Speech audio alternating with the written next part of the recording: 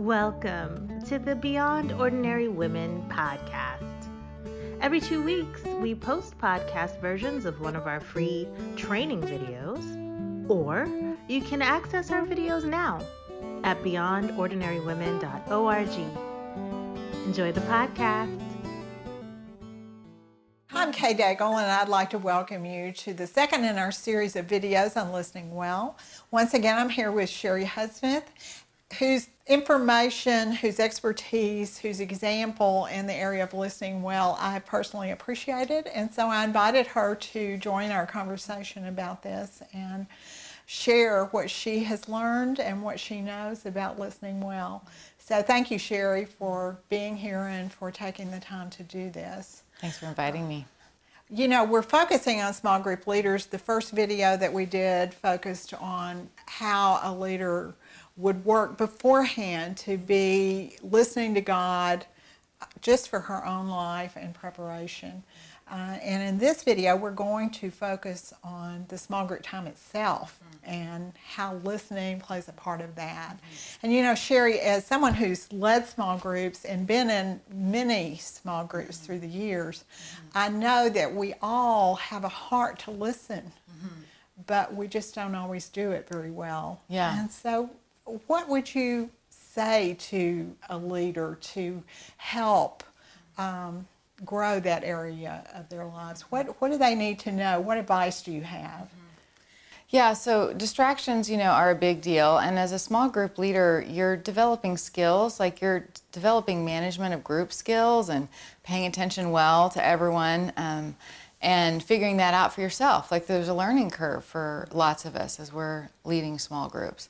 And then every small group you have has a different group of people, and the dynamics in terms of what you're paying attention to literally changes with every small group because of that. That's the truth. Amen. and you want to be relational, like you really want to love people well so sometimes the two things like push against each other. So the distraction of paying attention to that can be something that's going on for small group leaders. The other thing that can be going on is just we live in a culture that's highly distracted. So you can have a group of people coming together where it's just the way they're living their lives. And to ask a group of people to focus in on each other and on the Lord for an hour, hour and a half, however long your small group time is, can be a challenge. And so I think one of the things that can be real important to do is to just really pray about that at the beginning of our meetings together.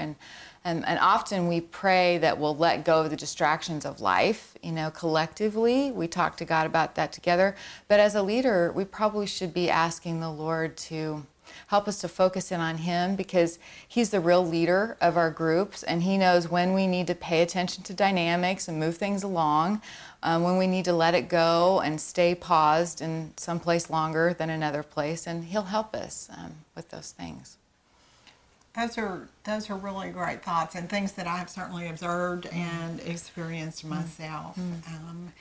Even the conversation, I know that leaders can get caught up in trying to be vulnerable and open, and that's part of their personal dynamics. I want to be vulnerable and open with the group, but they talk so much about themselves that the rest of the group never feels that they had a voice. Yeah, you can be as a leader a distraction to the group.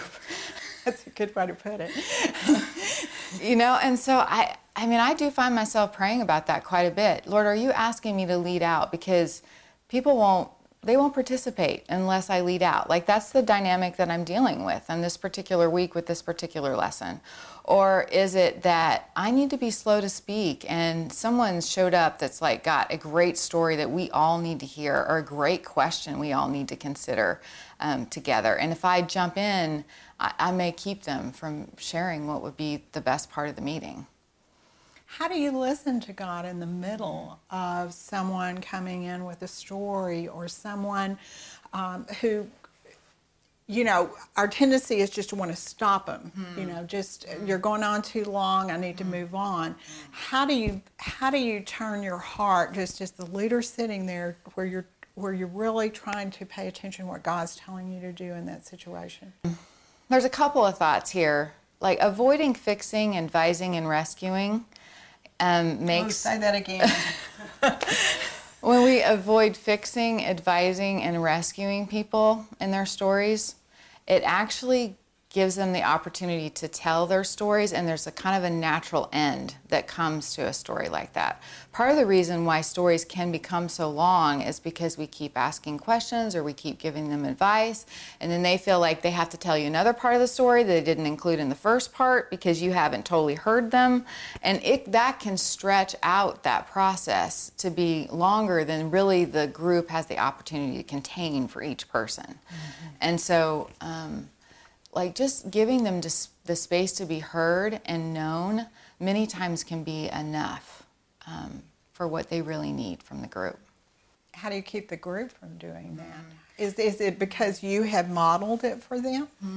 It's a conversation we've had to talk about because it's so foreign.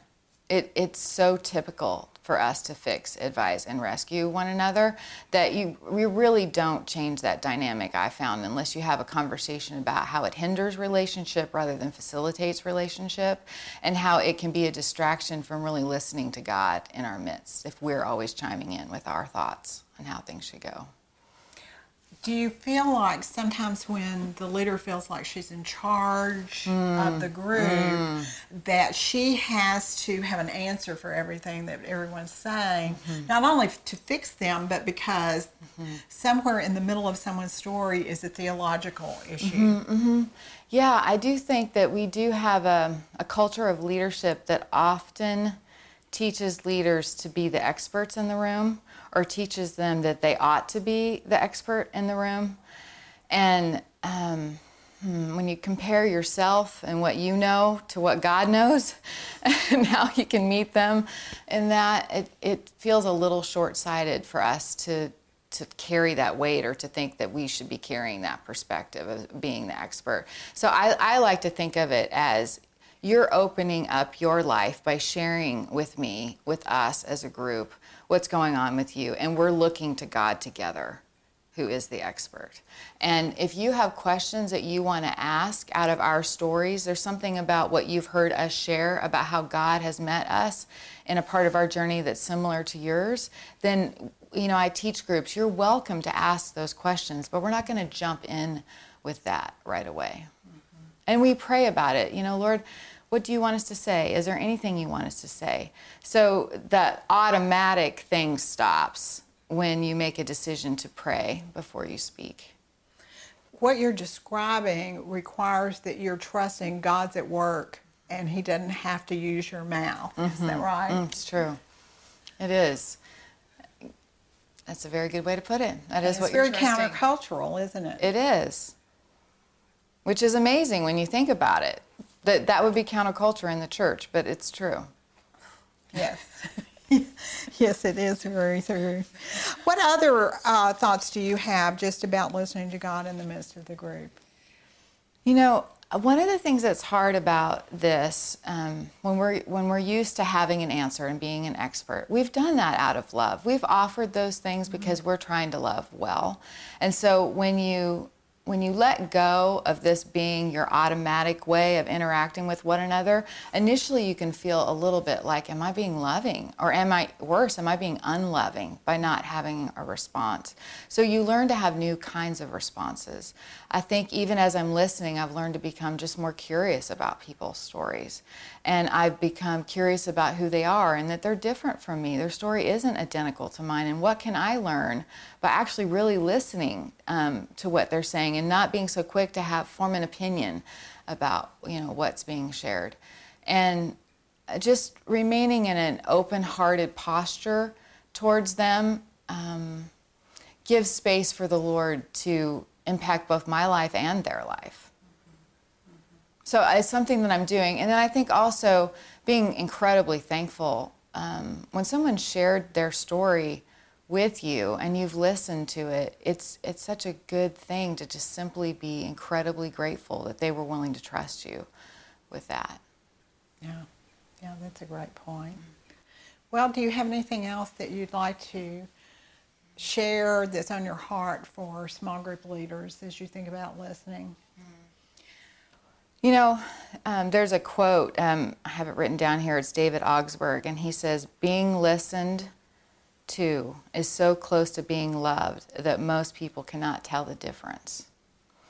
So I think if we really started to be curious about that and embrace listening and coming to know people through their sharing their stories with us and watch for how that impacted them, why do they feel so loved when we're doing that? Well, it's because they're known. The truth is being known about them, and pursuit of the truth is possible from that place. And when God's in the middle of that, transformation, freedom, fruit of the Spirit, like all of those things are possible. And so it's an incredible launching pad for relationship and the possibilities in relationship.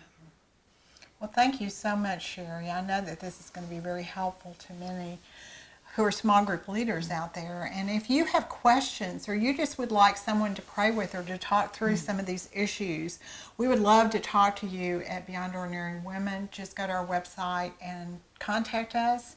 I would love to pray with you or talk with you about this. And if necessary, I'll call Sherry and get her expert advice if you ask something too difficult for me to answer. But we do hope that you will join us for our third video, which we'll talk about the after, which to me is that part that probably not, but very few small group leaders even think about. Because after means you're on to the next week, you're on to the next thing, and yet Sherry will share with us that there are important things to do after the small group meeting. She also has some reflection questions from each of these videos that is downloadable on our website, beyondordinarywomen.org, on our research source page. So thank you again, Sherry, and we look forward to the after. You're very welcome. Me too. Thanks for listening to the Beyond Ordinary Women podcast. You can find more podcasts and information about women in leadership by going to beyondordinarywomen.org. This podcast was produced by Beyond Ordinary Women Ministries. Our production team includes Evelyn Babcock, Kay Daigle, Kay Halligan, Deborah Herring, Sharifa Stevens, and John Sparks. Theme music, Back in Stride by Don Miller, used by courtesy of Christine Miller.